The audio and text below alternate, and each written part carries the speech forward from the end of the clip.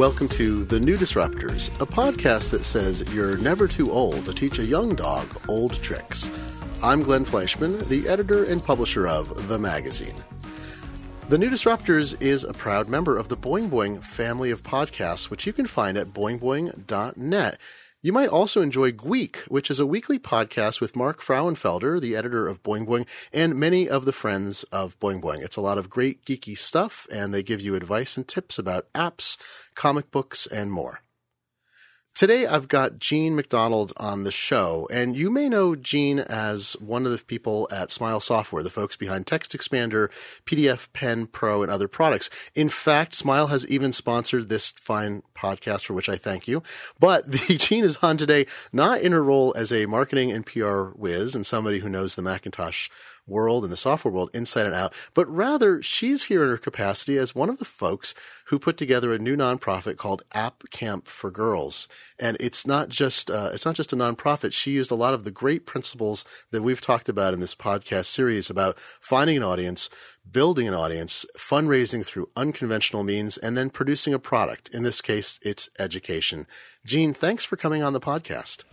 Hey, thanks for having me, Glenn. It is such a pleasure. And that's the disclaimer I have to say is even though you've been a past and a future sponsor of the podcast, this is all about nonprofit stuff. So that's how we avoid the conflict of interest.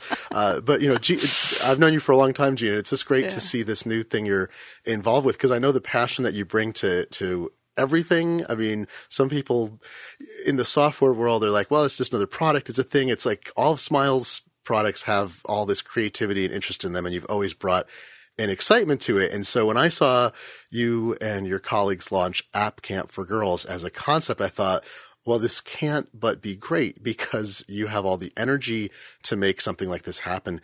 I would love to know I know some of the general background about, and we could talk about some of the statistics about women in computing and engineering and other scientific and mathematical fields. But what was the thing that spurred you to say, okay, we need to do something. I have to be involved in affecting change? Yeah, I mean, it was really a very specific moment. In 2011, WWDC, I was attending, and I was in a session. I don't remember what it was about, but in one of these big halls in Moscone, a couple thousand people, and it just like clicked into my brain. I was like, okay, I don't see another woman in this room right now. I mean, I know they must be there somewhere because there were women. It's not like there's no women there, but it's the functional equivalent of no women when you can't see one when you're in a room that big. And as you know from going to Macworld, which is totally different, you know, Macworld's a pretty interesting, diverse group of human beings, but WWDC is mostly guys, like more than mostly, it's almost all guys. So it just struck me in a way of like, yeah, I've heard all the arguments why there's fewer women in computer science and they're not interested in software development, but I just don't buy that it's that lopsided. I should point out, and listeners don't know, I'll put this in the show notes, but WWDC is Apple's worldwide developer conference. And I mean, I know that programming tends to be a male-dominated field, but even that's surprising at like another level. Like it's not just, you didn't say, try to survey 1,000 programmers and figure out what percentage were male or female, but you were actually at a conference. So it's one further level. It's the programmers in the Mac world and the iOS world who could either afford to or get their employers to send them and be out of town long enough to go. So a kind of self-selected group, and you're in that group and you're seeing, you know, really can barely see any other woman in the room. Yeah.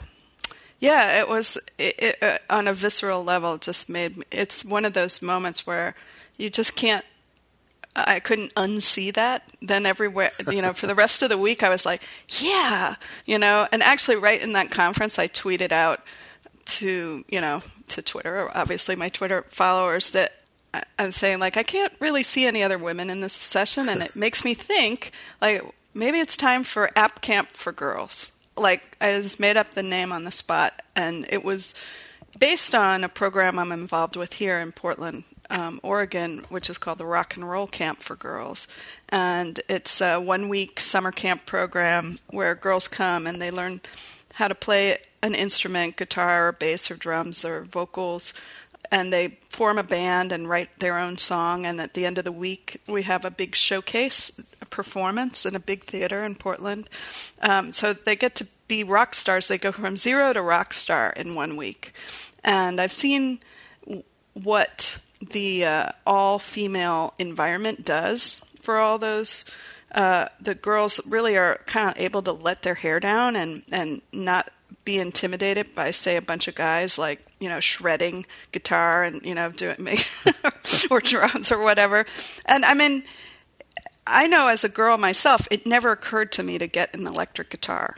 I had a guitar. I thought electric guitars are for boys, really. The only people I knew who had them were boys. And it would never have occurred to me to be a drummer, because drummers are all boys. And so obviously that's changed over time, but it hasn't changed that much. And seeing what they do at Rock Camp is very, very inspiring, because a lot of the girls, I mean, there's definitely girls from that summer program who go on and they either stay with the band that they formed that summer camp session, or they might form a band with other girls they know and continue to play out, and do gigs and stuff. And so I just thought, well, if we could make it like fun and short, a short session where you get some kind of payoff at the end, maybe we could inspire some girls to think about becoming software developers. That's a great model. Well, see, that tells a story too, is that you've made choices that it's not unconventional, but you've gone down paths that you're going to be one of the few women in a room also, right? I mean, rock, playing music, and there's a lot of women who play music, but as you talk about it, it's like as you get older, it seems like the guys still have their bands, or that you go to any pub and who's playing is usually a bunch of guys, and the electrical instruments, all that. Like, I know that you've had a really long interest in music, as you were just saying. Did trying to make an identity for yourself as a musician, I mean, not even in the professional realm, but just playing for yourself, enjoying it, did that help shape how you got involved in the software world? Well, I mean, I think for me, it's just, it's just another thing that I'm interested in, and that I know that I can enjoy even if I'm not like the best person in the room. I enjoy doing little stuff software-wise, scripting or whatever on my own that I know is just for me, but it's a sense of satisfaction, I suppose, with something that you can figure out on your own. But is there a connection for you between music and software? I know for some people, I mean, like Jim Dalrymple, for instance, has a great example in the Mac world. But there's so many people I know who are both not necessarily programmers, but they're involved in some aspect of software or technology, and they're also very serious musicians. Like they're somewhere north of amateur, south of professional. It's not their life or livelihood, but they really devote a lot of creativity to it and often perform. Do you see a connection there between those two realms? Well, yeah. I mean, I noticed the same thing that you do, is that, as I started to play rock and roll music and play with a band myself, I found, wow, everybody is interested in this, of our community of software geeks, and Mac geeks and whatever, and seriously interested in it, and that have played in bands. Like, I know so many people that I work with who also have or still do play in a band, and I don't really know. I'm sure somebody has come up with a theory about why this is, because it does seem unusually high percentage of people who are super serious about producing music. And maybe it's the geeky aspect of it. It's like creating something, especially everything you can do with a computer nowadays, and record your own stuff and get it out, get it published without having to do anything more than pretty much click a few buttons on a website and you're a published musician. So I'm not really sure why, but I definitely see what you're talking about. Yeah, I wonder. I know there are some people who came from it because they got involved in they were musicians trying to figure out how to make the technology work for them, and then they became technologists who were musicians in their spare time. And a number of people that happened to. I was a graphic designer, and I wound up becoming a journalist and a technology guy because you need computers to do graphic design, and I wound up being better at that than the graphic design part, and I found my calling. So you had this genesis for an idea, and you'd already gone through what sounds like a parallel kind of experience of your own. This is, I always love the origin story. So that's part of the origin story is you had your shakabuku moment. You said, wait a minute, there's something going on here. What was the next step? Did you start to solicit interest or did you research? Well, the next obvious step was to try to forget about that idea. Yeah, you got too much on your plate already, right? And that didn't work. Because there's something about that notion that really clicked out for me. And then if I would mention it to anybody else, they would be like, oh my God, yes, we should totally do something like that. And then, so I really let it percolate for about a year. And WWDC, the conference was coming up again in 2012. And I thought, well, if I'm going to do it, I've got to start talking about it now, to people at the conference this year, so we could, start preparing for next year. That's when it became, it became a thing. I told people I was doing it. I made up my mind that we would put on something in the summer of 2013 that would involve girls and iPhone app development. It would last a week, and that was the bar. Mm-hmm. Like I would say, if we do that, that's all I care about, and everything else on top of it will be a bonus. But it was important to set a doable goal. That was totally doable. I don't know, how it would have worked out differently than it did actually work out this summer. But even on my own, I would be happy to sit down with 12 girls for a week and talk about app development and try to figure out a way to make it happen for them, even though I myself am not a developer in the sense of, writing software on a regular basis full time. Well, this is such a critical part, it seems to me, of fundraising and bootstrapping. And I feel like this fits in so neatly with how crowdfunding has developed is you're not going out and writing grants. I mean, and you may eventually. I understand that's actually probably we'll talk about that. But it's hard to bootstrap something where it doesn't exist already, right? That's the first year of an organization is trying to get enough money cobbled together to have enough time and money to write grants for the next years of the organization. And this lets you short circuit it. But it seems like you did this really great thing, as you describe, is that you carved out a doable thing that didn't actually require too much money, so that your goal was $50,000 was your goal, but you were an Indiegogo. So did you set it up? Was this campaign any money received will be accepted one, or was there a threshold of $50,000 or bust? No, I think I don't know. Does anybody really on Indiegogo do the I make my goal or bust, Kickstarter style? There's a couple, there are some, I forget what they're called, like sponsoring organizations that are, which you probably work with one as well, that are nonprofits that work with startup nonprofit or efforts or programs. And a few of them, I've been told, require a realistic goal so that they don't wind up on the hook as the sponsoring group. So some of them do require an all or nothing, but I have seen, most Indiegogo things are set up that way partly as a, alternative to Kickstarter so that you can, raise partial funds. But again, I think that's in the planning that you did. It's clear that you had a way to accomplish this really at almost any level of funding. But the more funding, the more fully realized you could do it and the closer you could get towards creating the national organization. Right. I think that, so we did have what they call flexible funding. We, for me personally, I knew I was going to devote some of my savings to this project. It was like, okay, I'm really serious about this, and the money has to come from somewhere. I knew that I wanted to have iPod Touches for all the girls to use. Right. I didn't want them to only work on simulators. And, I knew that, there would be some cost for the space and, for snacks. I discovered this summer how important snacks are when you're talking about middle school age girls. Blood sugar regulation is really important, especially at that age. They're burning energy like they're giant pits of fire in their stomachs.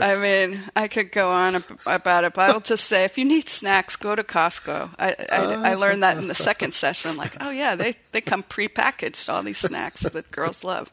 But I knew there'd be several $1,000s that I could potentially be on the hook for myself, but I a lot of faith in the community that we would probably pull together at least enough to cover the expenses from last summer and what was leading up to that. And you talk about, applying for grants, and I didn't do that at all in the beginning.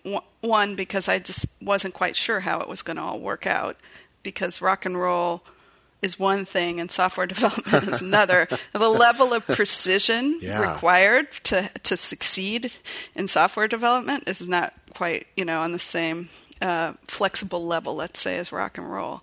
So the thing that was important to me is that realizing that people were really excited about this idea, I wanted to set it up such that the people who got the idea going were the ones who could say they kickstarted it, in the small K sense of kickstart, that they got the money out to get App Camp off the ground. Right. I didn't want to. I mean, it's theoretically possible. I could have found somebody willing to pony up X thousands of dollars to fund it for a year or something, but I really thought that I wanted the crowdfunding to be more than just getting money, but also a buy-in from the community, because without the community long term, it would be hard to sustain App Camp. Well, there's all these parts of it too. It's because when you say, "Hey, we've got a barn, we're going to put on a show," it's a different thing than we built a barn with these funds for this other person, and here's the tickets for entry. Right. And I also thought, you have so many connections inside that. Well, I'm just going to embarrass you for a second. Everybody likes Eugene. That's just a fundamental thing, and you have great parties at Macworld and WWCC. So everybody loves you for your parties and your good self too. And so there's an enormous amount of goodwill towards you and Greg and Philip at Smile. Again, I have to make the disclosure. Past and future sponsor the podcast, but it's just there are companies that are full of nice people, and so you have this great goodwill already going into this, and then you had cohorts who also same thing. Like should mention some of your colleagues here. So Natalie Austin and Kelly. I don't know how to pronounce her last name. Guimont. Guimont, yeah. Yeah. Okay. So you had cohorts. You had Natalie Austin and Kelly Guimont who helped you sort of some of the core people involved in putting this together, and again they have all this goodwill out there. And exactly, if you'd come to the community and said, "We've already raised the money, we're doing this thing," everyone would say, "Hey, polite applause. That's great. I really love it." Instead, you said, "Here's this amazing thing that needs to happen." And you went out, and there's all these folks in the Mac world and beyond who are parents, aunts, uncles, grandparents, or children themselves, and who want this to happen, who say, we all look at it and say, we think we're living in this wonderful utopia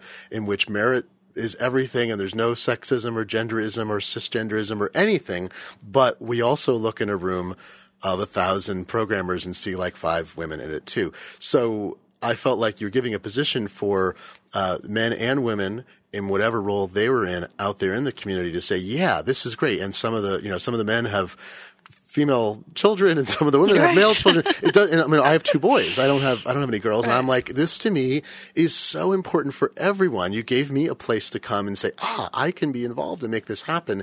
And now I donated and now I have a stake in it. I want this to be a success. Mm-hmm. And the next time you need something or the next time something needs promotion because you're doing something, I'm going to step up just like you have 1,000 funders and then 50,000 other people who we're connected with, or 100,000 or a million from that. Mm-hmm. Yeah. I think that's exactly right. And, I think that it just made all the difference, for people to feel like, hey, if you agree with this idea, because if you do, it will happen. If you think it's just ho-hum, it's not going to happen. And so, yes, that was super exciting to see. I mean, it actually totally blew us away. We were not prepared for success. Let me pause in my conversation with Gene so I can tell you about Stack, one of our sponsors. It's a great way to bring print publications back into your life. Every month, they send you an English language publication from somewhere in the world. It's a different, independent magazine. You never know what you're going to get next, but you do know it's going to be a beautiful, intelligent periodical you probably wouldn't otherwise have been able to get your hands on. You'll open the package every month and get a surprise. It's not going to be something you find on every newsstand. It'll be something interesting and delightful. You can find them at stackmagazines.com. That's stackmagazines with an S.com. But wait a moment for the discount code. Most of the magazines on Stack are made outside the United States. They would cost $20 or more if you could find them at an American newsstand. If you use the Disrupt13, that's Disrupt13 coupon code, they're delivered to your door for less than $15 each. So go to stackmagazines.com, that's magazines with an S, enter offer code Disrupt13 to get special pricing. It's $45 for 3 months delivery, that's 10% off, or $170 for 12 months service, and you get a whopping $20 off the normal price. Stack only ever sends out the current issue of any magazine. They handpick the best, hard-to-find English language titles for your reading pleasure. You know, I love print, even though I publish an electronic periodical, and I think this is a great way to explore the rich world that's out there, and maybe you'll find something you want to subscribe to. Give Stack a try to bring some eclectic wonder from around the world back into your life. Go to stackmagazines.com, magazines with an S, enter Disrupt13, and get your discount. Try it now and see what the world has to offer you in print.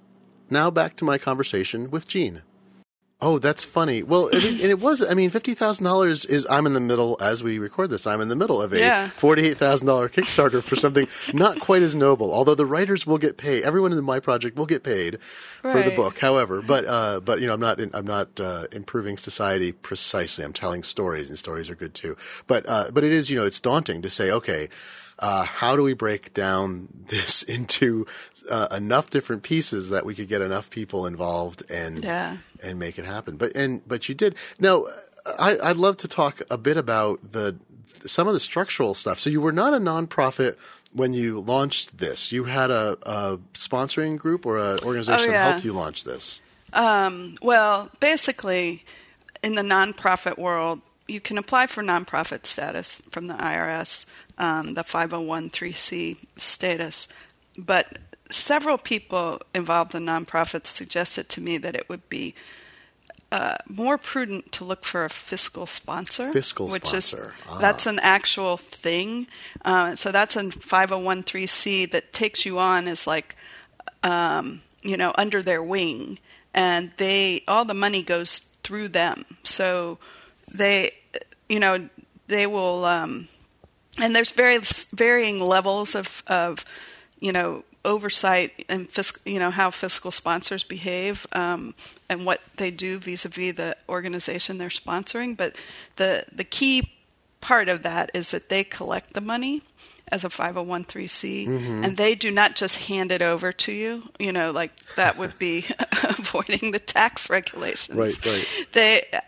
So when we launched our Indiegogo, we could apply as a nonprofit because our fiscal sponsor is a nonprofit, you know, and it's one of the organizations we could pick as the, you know, the recipient of the funds, and therefore, and Indiegogo has a whole setup for nonprofits so that there's another middleman organization, and I can't remember the name exactly, but they issue the tax receipts for tax purposes. Oh, that's great. I'd heard that Indiegogo, I know that Kickstarter, you can be a nonprofit there, I'm pretty sure, but it's a direct thing. I think you're responsible for all the accounting, and I know there are fiscal sponsors who work there, but Indiegogo seems much more set up to facilitate, and all the nonprofit stuff I think that I've contributed to, with one or two exceptions, has been at well, I mean, so the 99% Invisible podcast that just raised a huge pile of money in Kickstarter, they're technically associated, they're part of PRX, which is a nonprofit, but it's not it's not an educational nonprofit. It's more like they do services, they work for the good of society as opposed to for individuals. But Indiegogo seems very well set up for this more particular kind of nonprofit experience. Yeah. They have some number of potential fiscal sponsors that are partners of theirs. But it seemed to me at the time when I was setting it up that they were much more oriented towards like the film, and cultural arts industries, and nothing seemed like a good fit for us. And in the meantime, I had been approached by an organization here in Portland that was really interested in the idea, that happened to be 501(c)(3) Tech Education Foundation, and they were willing to sign on as fiscal sponsor. And that was just one of those serendipitous moments, because I was trying to figure out, what am I going to do if we don't go out as a nonprofit? Like, how is the money going to be handled? Yeah. I don't want it all to come to me. That is for sure. This is a good sidebar. I get people asking all the time who listen to the show and on Twitter and elsewhere about, some of the financial things to do with crowdfunding. And I'm not sure, if you haven't been inside it or researched it, it's not clear what you and I both know, which is that a payment processor handles the money for like an Indiegogo or a Kickstarter. They don't actually collect it themselves. So in the case of like Kickstarter, which I know better, they use Amazon Payments, and Amazon Payments actually, you establish a relationship with them as the project creator. So if you're a nonprofit and you already have the nonprofit status, you have to provide proof you're a nonprofit, and Amazon does that. I'm a for-profit company. I had to send them, I had to fax them. Secure fax, Gene. Did you know there's such a thing? So I did not know there was such a thing as secure fax, and that's saying a lot, as you know. This is hilarious. Yes, that's right. I shouldn't wait. It's Gene is an expert in fax, given all of Smile's fax-related products. I had to actually use PDF Pen, unpaid endorsement. I use PDF Pen Pro because I had to take documents that were delivered to me as PDF from my bank and from the IRS and fax them to Amazon to prove my company's existence, and it was hilarious. And in any case, but so you register with Amazon Payments with Kickstarter, and then Amazon Payments is a very specific kind of entity in the eyes of the IRS. And when a project completes, I'm saying this, Gene already knows this. This is for listeners. When the project completes, all the credit cards are charged all at once, and Amazon has all these rules. They charge it, and when you sign up as a project creator, you're actually agreeing at Amazon to give 5% of that to, say, Kickstarter in that case. And so Amazon processes all the cards. They shoot Kickstarter its piece, but all of the card processing is as if you, as an individual or a corporation, were actually processing each of those yourself. And Amazon is just aggregating and handling it for you. So they give you this, I forget even the number, it's like a 1099K or something at the end of the year, and they're obliged to report this all to the government. So some people think about it as, okay, I go to Kickstarter, Indiegogo, they collect this money and they cut me a check. It's like, no, this is actually much worse, much more complicated. So, your very reasonable thing there is like, if it were in the former model, it's like, well, maybe it would be reasonable for you to collect 100% of the money and then donate 100% to a nonprofit you'd set up. But this is the tax issue of collecting money without being a nonprofit. That's for a nonprofit. This is what, Matthew Inman of the Oatmeal cartoon did when he raised money. He did sort out the tax issues, but he did it so quickly he accepted it as an individual and then donated it all. And it was a little complicated, but that's what it comes down to. So in any case, I'm sorry. So this is all the sidebar for people who want to know the it's an important sidebar. Yes. I mean, it's not like you can get in trouble. Well, this is the thing too. The bus driver who someone raised, or the bus monitor, she actually technically did not owe a penny on having, I can't remember how many hundreds of thousands of dollars were raised for her, because each of those payments is an individual payment, and if they fell below, they were gifts to her individually. They just happened to be aggregated. It wasn't a business. So technically she got, 10,000 individual gifts, and the gift giver is the only person responsible for paying tax if they were, which they wouldn't be. Anyway, so that's just a sidebar for people who don't know the ugliness there, but it's something you have to think of when you're planning. So it's Tech Start Educational Foundation. You'd already been talking to them, and it turned out they were willing to be, did they say we'll take on this fiscal sponsor role for you? Yes. I mean, I was kind of, it was like desperate dating. I was like really looking around who would be appropriate for that. And it was harder than I thought, because the way people had described it to me, it sounded like, oh, okay, I'll find a fiscal sponsor. But it's not as easy as all that. I mean, there's an organization I think it's called Tides, like the, it's oceantides.org, that will serve as a fiscal sponsor for a lot of nonprofits, or not, they're not nonprofits, but they work with this kind of umbrella organization. It seems super well organized. I was interested in that until I got to the page on their website, which says they only work with organizations that already have at least $100,000. Oh, that's interesting. Well, now I have $100,000, but that's another story. Yeah, I thought, oh, well, that's obviously not going to work. We don't even know if we're going to have $10,000. But it's an interesting model, and so it's an established setup such that there could be an organization like that will offer their services as a fiscal sponsor. But in our case, actually, I mean, it's such a Mac community story at every turn.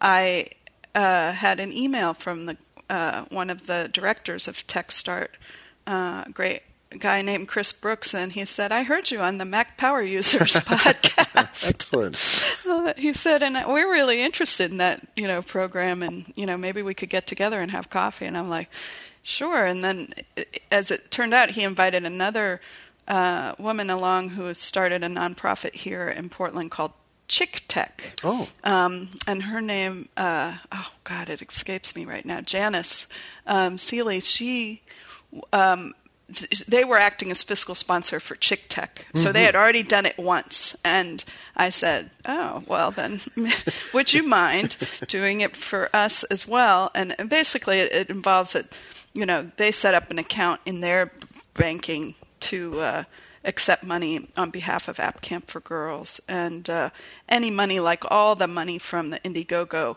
just went directly to TechStart.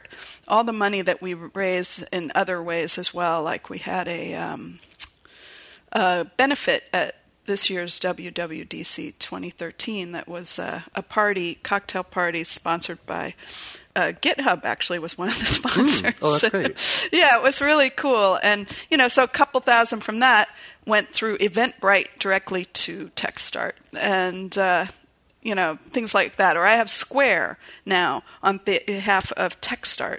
So when I was hitting up my relatives to provide seed funding before the Indiegogo, so that we at least had money in the bank to buy the iPods. Oh yeah. I used I got Square, the payment processor, and it's attached to a TechStart account. So none of that money has ever run through my bank account or my hands at all. Oh, that's great. Now, is it your intent at this point to form, as you expand and go, and I know your ultimate goal is national, and next summer you've got bigger plans because of the amount of money you raise. Is your plan to form a separate nonprofit, or are you going to? Yeah. So that's the ultimate goal. What kind of? I've known people who've gone through this process, but in the past, how much of a ordeal is it to become the kind of nonprofit you want to as an educational group? I think it's a pretty big deal, which is why we haven't actually embarked on the paperwork at all yet. There's, the filling out of the IRS stuff. I think it wouldn't be. I think getting the status is not that tricky. It just depends, timing wise. It can take time, which is one of the reasons why I went with the fiscal sponsorship as well, because you could apply for 501(c), but you wouldn't know when you would get it. Well, you have to register. My understanding, after having done a bunch of research about couch surfing, which converted from a nonprofit to a profit because they didn't get IRS 501(c)(3) status, is that there's both like state and federal, like the state actually charters the nonprofit. Yes. But the federal government, the IRS, decides whether you meet the rules there. And if they're in disagreement, you could have a nonprofit for which there's no way to get tax-exempt status and deductibility, that's kind of what happened to Couchsurfing, and they had to dissolve and become a for-profit company to pay off their debts, basically. I think, we are an Oregon state, a nonprofit business. I mean, that's like a Secretary of State designation. Mm-hmm. If you look us up on the Oregon State, website, you can find our listing. And again, this is all legal work, right? Right. This is something, there's a huge book called the Handbook for Nonprofits in Oregon. I bought, trying to sort out what we needed to do. But ultimately, you're going to need a lawyer. You won't want to try to figure out this stuff on your own, I would say, because it's too nerve-wracking. You don't want to take the wrong step, and it's not always clear if you have no experience what the wrong step is. So, well, I know this is crazy too, but the government's sometimes wrong. I'm not a Tea Party person, but the government sometimes makes errors, and you need people to say, no, wait, they filed this form right, and you got it wrong, or they filed this form wrong, we want to amend it, and we need to appeal, and then you have to go through that process so that even if you do everything right and the outcome is wrong, it still might be okay. So, oh man, yeah. So, so that's your goal. And now, when you went out to raise the money, so you knew this ahead of you. You knew there's going to be costs in incorporating or in getting nonprofit status ultimately, so you can run your own affairs independently in the end. But you had kind of this, I think, interesting amalgam of two different goals. And sometimes when you set out with multiple goals, maybe even three goals, right? I'll tell you which ones I think they were. Okay, yeah, I'm really curious. Well, so sometimes when you set out with multiple goals, whether it's for a crowdfunding campaign or starting a business or selling a product, I mean, you've been in marketing for years. You used to sell books before that. You were a literary agent before that. You know that a clear, simple message is best. And you had a clear, simple message, but you were both looking to get to fund sort of some capital upfront costs to fund the current year expenses involved with doing it, so that you didn't have to charge for the camp, and then you were also funding the future. You're saying whatever is beyond this is what we're going to use to, pay for whatever costs it takes to become a full-fledged nonprofit and to expand and be able to afford to have the base on which to fund next year's operations. Did that confuse anybody? I know I wasn't confused by it. I mean, it was a bunch of things, but it was like, did you get the message there was clear enough that it was like, this is what we're doing, and then this is how we're doing it? I don't know if it was confusing exactly, but it wasn't super crystal clear. I don't think, to us or to people donating. I think part of the, testament to how enthusiastic people were about App Camp for Girls, we didn't get very many questions like you're posing here.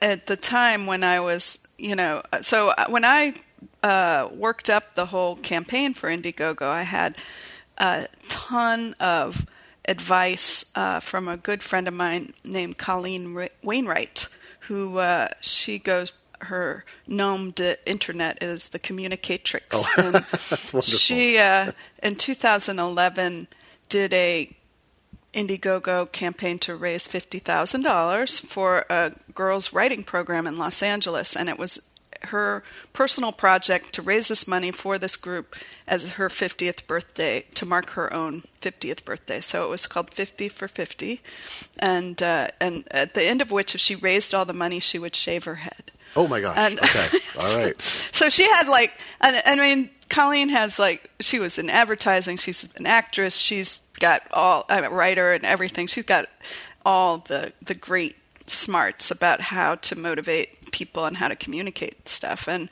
so she said, as we were working on it, she was helping me write the description, which, is a lot of work. I spent a lot of time working on that. And she said, yes, you have to explain why you want $50,000, right? You right. You can't just say. She wanted 50 because it was symbolic, which was fine. That organization can use $50,000. In our case, we needed. So I had worked up a budget for sort of that initial costs that you were describing, like getting it up to speed, paying for this summer, and paying for the costs of things like mailbox and various internet services that we need to pay for and stuff to get us to next summer, so 2014. And then knowing that I'm a severe underestimator, so rounding it up, and $50,000 was the right number. And she said, you might want to consider posting the budget that you've worked out. And I thought about it, and but I didn't do it. I can't remember. It wasn't for reasons of like not wanting to share it, but I felt like maybe that's going to be too much. I said, well, if people are interested, I could post it on our website. I could post a link to it, for people who are really interested. Well, nobody asked. Nobody asked at all.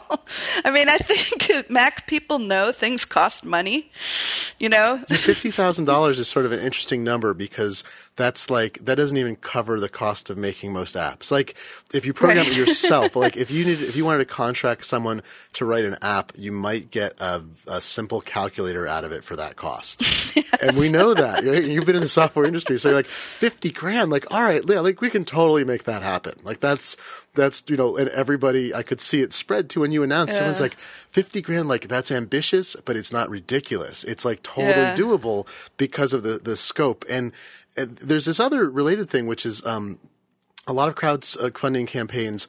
They fall into different camps. Some are, please fund this project so that everyone gets the benefit. Some are, please fund this project because we want to make a thing, and by funding the project, it gives us the resources to make the thing, and the reward is the thing. So, the thing, yeah. That's the podcast example, like 99% Invisible.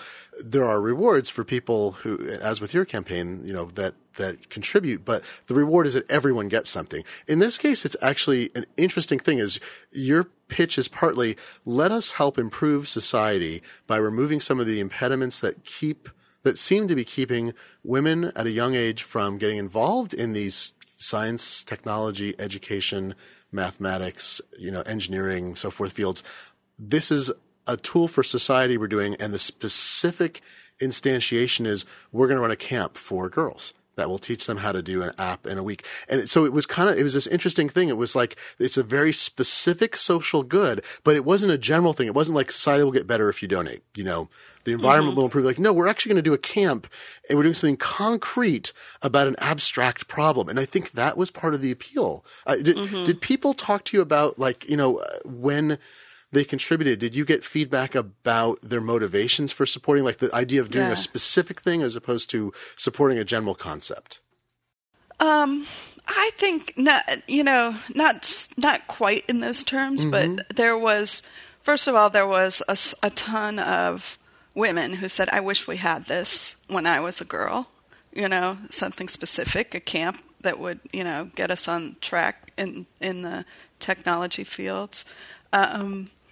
I think summer camp is a thing a lot of people can relate to. So they can picture what a summer program would be like. Although it was a leap of faith for everybody involved, myself included, to say we would be able to have working iPhone apps at the end of the week. Yeah, that's a pretty intense thing. Like if you had surveyed 100 app developers who had all released apps or multiple apps, and you said, can this happen? They probably would have been like, 100% no. Yeah, exactly. There's a friend of mine, Dean Putney, just did this book it's a collection of his great-grandfather's photos taken mostly from the trenches of World War I as a German soldier. Oh, it's a fascinating thing. And he raised $108,000 for it, I think, something like that. And a very good crowdfunding campaign.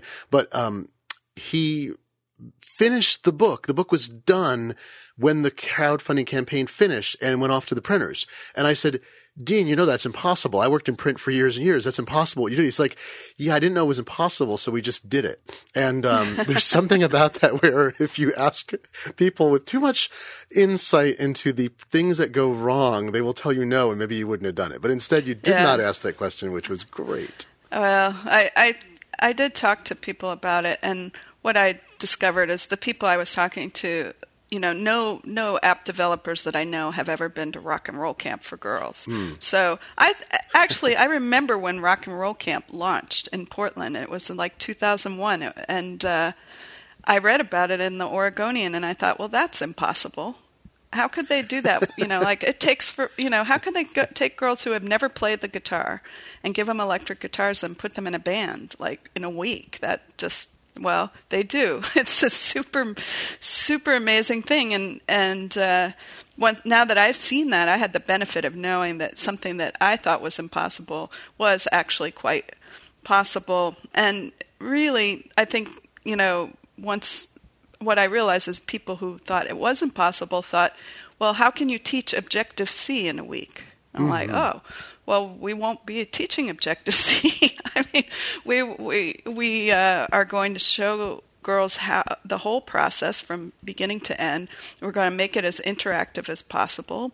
We're going to make it very, limited as, in terms of what the finished product will be, obviously. And let's see. That's why we, in the software business, have the concept of beta, and everybody understands. Let me take a break from talking to Jean to tell you about another sponsor, which is us. The magazine is kind of the parent of the New Disruptors. And, I host this show. I edit, publish, and own the magazine. And I have a ton of collaborators that I work with. There's the guests on the show. There's my audio engineer, Michael Warner, who handles the audio for New Disruptors. Brittany Shute, the managing editor of the magazine.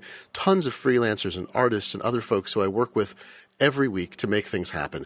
And I had this idea that I wanted to share the work that we do in the magazine with a larger audience and take some of the great stories we tell, like John Patrick Pullen's tale of a small town in eastern Washington that's trying to build a 60-foot-tall lava lamp, or Serenity Caldwell, a mild-mannered editor at Macworld who by night dons a costume and doesn't exactly fight crime, but if you read her essay, you'll find out. There's tons of great stories, personal essays, reported pieces, things that are quirky, moving, fun, different. This is what we do at the magazine. We've collected these stories into a book, about 24 from our first year of publication. We're using Kickstarter to crowdfund the cost to make it happen. If you go to the-magazine.org/book or go to Kickstarter.com and search for the magazine, you'll find our campaign. We're producing a hardcover book that's going to be quite beautiful. We wanted it to be a keepsake. There's also an ebook version with no DRM. You can pledge today, and when the book comes out in a few months, you'll get a copy with our thanks. This is something I believe very strongly in. Telling stories that involve people and things and technology and wonder. Stories that are great if you're curious, if you have a technological interest and you don't want to read just about technology, but you want to read about how things affect people's lives. That's what we do at the magazine. That's what I do here at the New Disruptors. And you can help us make this book by essentially pre-ordering a copy. Go to the-magazine.org/book or to Kickstarter.com and search on the magazine, and you can pledge to get either the ebook by itself or a bundle of the hardcover book and the ebook. We also have some awesome higher value rewards that include fine art prints from some of our artists, a sponsorship on this show, and even site visits from me, Lex Friedman, Chris Higgins, or Jason Snell. So help us keep telling the stories we like to tell. Go to Kickstarter and back the campaign today. I really appreciate it. I'm speaking for myself as someone who leads all these endeavors and for all the collaborators and partners I'm involved with. Thank you. Now back to my conversation with Jean. There's also, I think you get to teach them the benefit of the collaboration that happens in the software industry. That's happened at every level of what you're doing here is you said, we have this great idea that we think will improve life for everyone. Because, I hear this all the time from both the male and female side of the business equation, the way to think about not having equal or whatever the proportion of representation should be of men and women in technology, whatever that is that if it's not 50-50, you're excluding this huge audience of creative people who could be contributing to these fields. Yes. So we all lose as a result of that if people who could be contributing wind up doing something that is not necessarily best suited for them, who are turned aside from, as opposed to, and there's nothing wrong with the fields that people go into. It's more that if you are shunted from or never exposed to a field in which you have great success and great personal fulfillment and also advance, society, technology, culture, whatever. Yeah. So it comes from that standpoint. But and now I've lost my train of thought. Well, I just want to jump in on that and say it's more than just like, well, it would be a loss to the App Store. It's a loss to, women of the future. This is a field that's like definitely on the forefront of the economy and the culture in a way that other things are not. And so I would say having no women in this very important field is a social issue that, especially when you look at all the discussion around, women and, what their roles, work versus family versus society, that they don't go into this field that can potentially, definitely support a family and support a family on a fairly flexible schedule if you play your cards right, that they don't have that option because they'd never thought about, doing it when they were girls, and they just thought of computer stuff as being a boy, as they call it boy heavy. Boy heavy endeavor. And that's how it is now. I mean, all of these girls mentioned how happy they were to be in a group with girls, that had the same interests as they did, and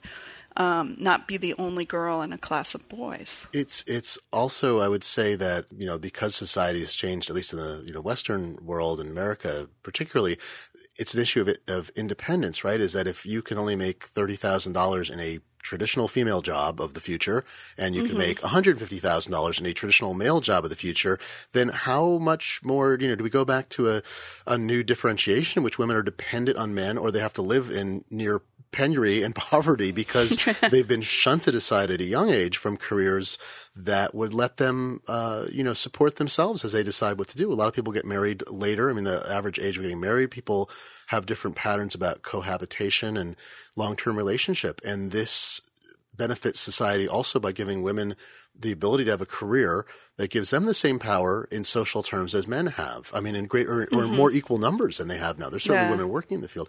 I know what I was thinking about before, collaboration. So the top to bottom part of the industry is like from the point of view of even saying we want to do this thing and having all these people throughout your whole career and people you don't know also come forward and say, this is a great goal. We want to support and make this happen, and we trust that you can do it. But then there's the software libraries, right? Like that's a form of collaboration.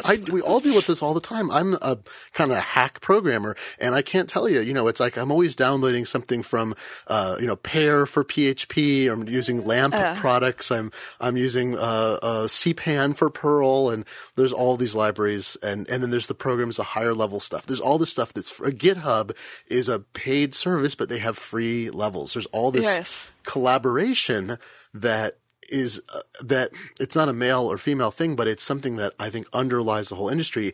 And you're giving girls an entree into that as well by even though this is just a week-long thing, and even though you're relying on some prefabricated parts, that's what everybody's doing, just at different levels. Yeah, I think that we just want them to see how. Another thing that was important to us, and Natalie, is especially passionate about this as well. Natalie is a full-time iOS developer, a young woman who I met at WWDC, even though she lives here in Portland. And and I should say she works for Smile now. That's new as of the last couple of weeks. Oh, that's great. Well, there you go. The circle is complete. I know. So I feel, that it was, in very cynical terms, well, wow, we got an awesome programmer out of this, no matter what happens. But Natalie and I were often people would say, well, why don't you just use this such and such wrapper or this thing that creates iPhone apps out of this, or you can, and we're like, we're going to use Xcode, which is the tool that Apple gives free, to developers. It's complicated software in some ways. Obviously, it's not for the layman to just pick it up and start using it. Although with storyboards, which is a feature of Xcode, a relatively new feature of Xcode that lets you drag out screens for your and buttons and sort of easily program in some interaction into your app.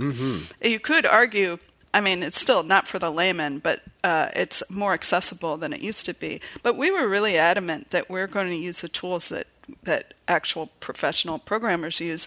The girls were not fazed by Xcode at all. That's awesome. They complained that we didn't give them enough time in Xcode. That was pretty much one of the when we did surveys and said, what would you do differently, what could be better, and they're like, more time in Xcode, more time to we want to learn more Xcode. Okay. Yeah, you have to tell me more about the actual thing. I realize we've been talking structurally so much because that's what the show is sort of about, is how you make things happen. But you did 2 1-week sessions, and you fulfilled, so in both times you got apps done in a week. Yes. That's fantastic. And how so was this thrilling beyond belief to do this? This just sounds so great. It was so cool. So we actually did a 1-day camp during spring break to just try it out. Beta, right? You did what a beta we called camp. Alpha Camp. Oh. No, we did Alpha Camp, which was just 3 girls, Natalie, Kelly, and I, 1 day.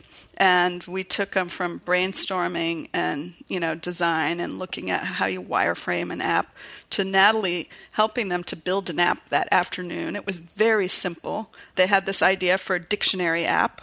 And, Natalie wisely whittled it down to basically a screen that you could enter a word into. And then, that would add the word to a list. And you could look at the list. And they thought that was the coolest thing ever. I mean, they were jumping up and down, as were we, that they had done something that was working on a phone. Oh my gosh, yeah. And it was like, and everybody who's done any kind of programming has that moment. And definitely I remember when I did my first iOS program myself, when I was preparing myself to study for a week at Big Nerd Ranch, because I was prepping for my own, edification to make sure I could understand the process. You make that first app and you get it loaded on the phone, and not to go into all the horror that is provisioning. Yes, let us not talk of that ever. I think the podcast would explode if we did that, but yes. Exactly. That you get it running on your device and you just want to just dance around the room. I think it was my experience personally, and definitely the girls had that same experience. And so, yes, so we did it. We saw that we could do something that they thought was cool in 1 day. They were not fazed by the fact that the app wasn't like something that was going to make $1 million on the App Store. They liked what they had. That had all their design choices in it, which I call the style of leave no font behind. The MySpace style. Yes. But they really, it was theirs, they had done it. And so, in the first session, we didn't know if we could get it done with 12 girls. And Natalie had, at that point, built a template for a kind of a quiz app. And it was just, a framework upon which the girls could put all of their content, come up with an idea for a personality quiz, and do all the artwork and decide on the grading and the results, write the results, and then she showed them how to put a lot of stuff right into the the implementation files, so they got to see and actually enter stuff into those files. So it wasn't just WYSIWYG or storyboarding. They also did see how the code worked and get their hands on it a little bit, and that I think is really important. So it worked in the first session, and we did make the first session. We called it beta, and we did not charge for it because I just was mainly just too nervous to charge for something that I had no idea would work or not. I didn't want the extra pressure. I knew we couldn't charge enough to cover the costs anyway. But the plan always was for the second session to be like a regular camp and with there to be an actual tuition. And there was. It was $300 for the week. Which I can tell, it's just competitive Yes. based on my knowledge of summer camp pricing with my children. Especially for actually a science or like a STEM related camp, $300 is a very reasonable price in the Northwest for a week long. Yes. Is that did you have scholarship also? Was that part of your funding thing? Yes. Okay. I mean, we knew we would not turn anybody away because they couldn't afford. I mean, we had to turn lots of people away just because we didn't have the space. Right. But we didn't pick the girls based on ability to pay because we had no idea. We just mainly just picked them first come, first served.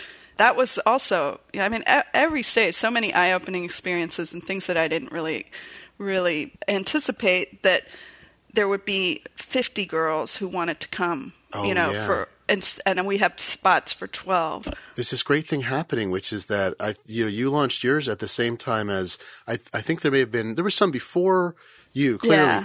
But, the New York Times and the New Yorker both ran stories. Well, the New Yorker ran a story that particularly was about you folks and about the first session. But the New York Times later that year, well, actually, I think they've run a few. I just found one from October. There's girls that code. There are girls who code. There's a lot of STEM-related organizations now focused on girls, college-age women, and then young women entering the field. Mentorship, early training, early exposure, because the research is there that shows that girls are not, I'm just going to say it because this comes up. It's not about aptitude, right? It's or interest. It's about steering. And there are a lot. I talked to a unfortunately relatively large number of people, mostly on Twitter, not in real life, the people I know, who think that the outcome demonstrates what aptitude is. Are women better at these things or less good than men? And I'm like, well, all the computers before about World War II were women because they ran the calculators and they ran all the computer machines. They were the operators, and it became a male programming became a male profession when it started to pay well, not because of anything to do with brain chemistry. And the B part is that you look at those numbers that are terrible about the percentage of women going into computer science degrees dropped from 1984, I believe it was in the mid 30% to it's well below 20% now. And there are more people getting consumer or computer science degrees. I realize the pool is larger, so that in absolute numbers, I think there may still be more women today than 30 years ago getting degrees in absolute numbers. But as a percentage, there is no explanation for that in terms of anything except what the research shows: women getting discouraged at a young age from pursuing fields because they're perceived as ones that they cannot succeed in, and nobody wants to enter a field in which they don't think they can succeed. No, it's true. And I mean, I'm old enough to remember when, first of all, it was a big deal when women became 50% of the student body of a college. Yes, it's at 50. It's now it's 6%. Yeah, right? I think it's 56% of college people attending four-year colleges in America are women. I mean, which again tells you something. That tells you something. Yeah. I mean, it was hard to find a woman doctor when I was young. I didn't know any women lawyers. I mean, today the idea that you would, find only a small percentage of doctors or lawyers being women is pretty laughable, but it was a real thing. So I have the faith, at least, to know that there was nothing wrong with women's brains when it came to the law or medicine. And I think computer programming, I don't know. There's so much going on, and it just seemed to me that, let's try this one little thing. I don't care what the research says or what the theories are. Let's just try this one thing. One stick in the sand, and but you're part of this. Is why I don't want to diminish anything you've done. And then this is part of your goal to become bigger and bigger. Is there are lots of people who said it's time to put a stick in the sand. We can do something practical, and we might not be able to address 1 million girls all at once, but we can do 12 at a time, and enough people doing 12 at a time becomes thousands and tens of thousands. You're seeing these STEM programs really go after school programs and grant funded programs that are really, if they're not specifically intended for girls as your program is, they are doing everything possible to ensure that there's no steering away. So they're not actively out there grabbing women in, but they're also making sure that the playing field, the decision-making process that leads parents and kids go down a course, and parents are obviously part of it, you've set the initial conditions such that you wind up with a more even mix. And I've seen my kids do some summer camp, and they did a robotics thing that's from this big commercial group that does 1 million sessions nationwide every week. Yeah, and, I'm familiar with them. Yeah, and it was about half girls in the session I saw. It's not weird. I mean, it's also as a parent, if I had girls, I would be pushing them. I'm such a geek. I would be totally pushing them absolutely into all this stuff, and it's not that the boys go naturally into it or not. In my experience with kids of this age, it's just that it's partly all those expectations. So by setting this up and saying we have it, it's so fantastic that you were, and also a problem, right? You were oversubscribed. So what do you do when you know about demand from the marketing standpoint? Yes. You have demand for this, Jean. So what's the future bring when you have 50 girls for a 12-girl slot? What comes next? Well, the big gating factor of the whole thing is finding the volunteers. I mean, that's the other thing that we feel really strongly about, is that it needs to be an all-female camp. We have lots of friends who would be great instructors who are guys, but it just does not feel right to bring in guys, when we're trying to say, girls, you can do this too. But finding people like Natalie this is the problem, right? They're not there. It's a chicken and egg problem. And what I recently, realized is that part of our mission has to be to train women as well. Because we won't have any counselors if we don't have women who aren't willing to at least, take a stab at being iOS programmers. And so, there's a lot of outreach to women as well at this, this juncture. There's an organization here in Portland called Code Scouts, which is like a mentoring organization for women who want to become programmers. And I've been talking with them about some joint things we might do to train up some of their members so they could be counselors at App Camp.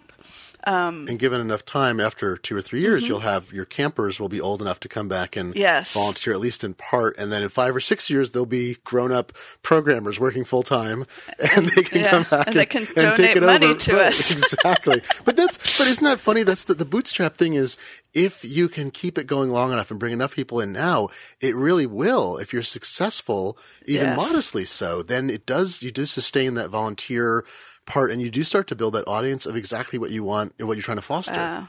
Yes, exactly. And those girls teach other girls too. That's the other thing is once you have you'll have dozens and dozens of kids across Portland, and then then the boys and girls can be coding together because the girls feel like they're not being excluded. It feels like it's something that's open to them, and then it does foster and grow on itself. Yes, it's really true. And at some point, I would like to get to the point where we feel like, yes, let's do a program that's not gender specific, because everybody would like to learn more about apps. I mean, even for boys, there's nothing like App Camp for girls. I know. That's as a father of 2 boys. That's my one thing. I'm like, man, I'd love it if the kid. But it's there. But there's so many. It's funny. And again, as a father and a parent of boys, I see how there are a million little things, a million little turn left, turn right, or veer a little left, veer a little right. And you see how even, so I feel very proud as a father that my children are completely, they have no sense of when they read these books and it says, well, this girl couldn't play baseball, or they read something about why there's some discrimination. They are baffled. They are completely, they don't say, oh, girls are like that. This isn't even like a meme in their school or what, and there are 2 different schools. That is awesome. But I also see how there's just all these tiny, tiny little places where you can go this, that, and a collection of being pushed a little to the left pushes you all the way to the left, a little to the right pushes you all the way to the right. And you don't need that many. So you have to get to a point where you feel like we're all coming together in the middle, so everyone has the ability to make choices without being steered away for arbitrary reasons. Some people have aptitude at coding or not. That's different from being, of a gender or not. Right. I'm preaching to the converted. Well, I know but it's it's funny how you start out thinking you're doing one thing, and it just evolves. And I have this notion I'm sort of working out for myself of App Camp for everybody, because everybody wants to do it. Parents, like women, men, and it's starting to dawn on me that this goes beyond just getting some girls interested in becoming software developers. There's also this level of empowering everybody to understand that these apps that, you have 200 of on your iPhone don't come from Mount Olympus, and descend onto your phone, but they are something that you too can potentially participate in. You may not become a full-time software developer, but you could probably build an app if you put your mind to it, even a really simple one. Well, for your next trick, convince people that 99 cents is not the appropriate price for an app, and that you actually that would be the real thing. Jean, thank you for coming on and talking about App Camp for Girls. Yes. Thank you for having me. I really appreciate the chance to chit-chat with you, one, and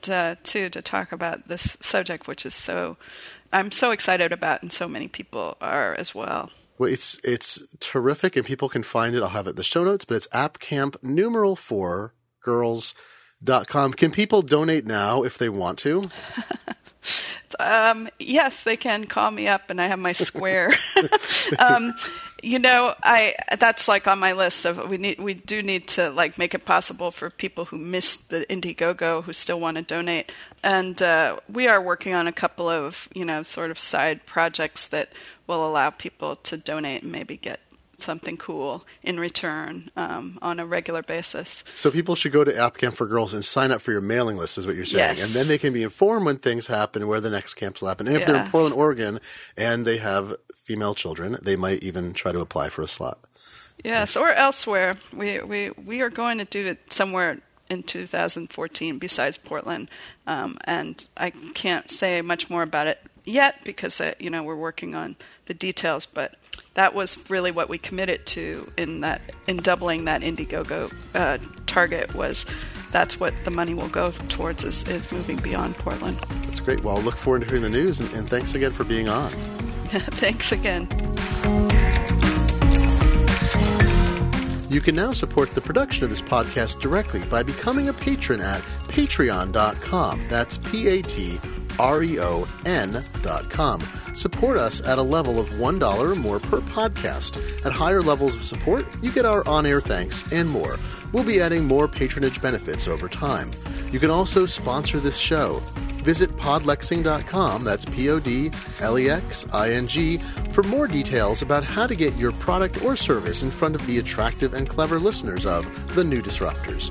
Our theme music is by Jeff Tolbert, who you'll find at jefftolbert.com, and our audio engineer is Michael Warner. Our podcast audio is hosted by SoundCloud. We are a production of The Magazine, an electronic periodical for curious people with a technical bent. Find out more and read free articles at the-magazine.org.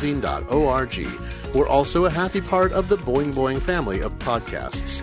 This podcast is licensed under the Creative Commons by NC ND 3.0 license. Feel free to distribute it intact and with attribution to us by linking back to our site. We only ask you don't offer it for sale. I'm your host, Glenn Fleischman. Please join us again next time. Thanks for listening.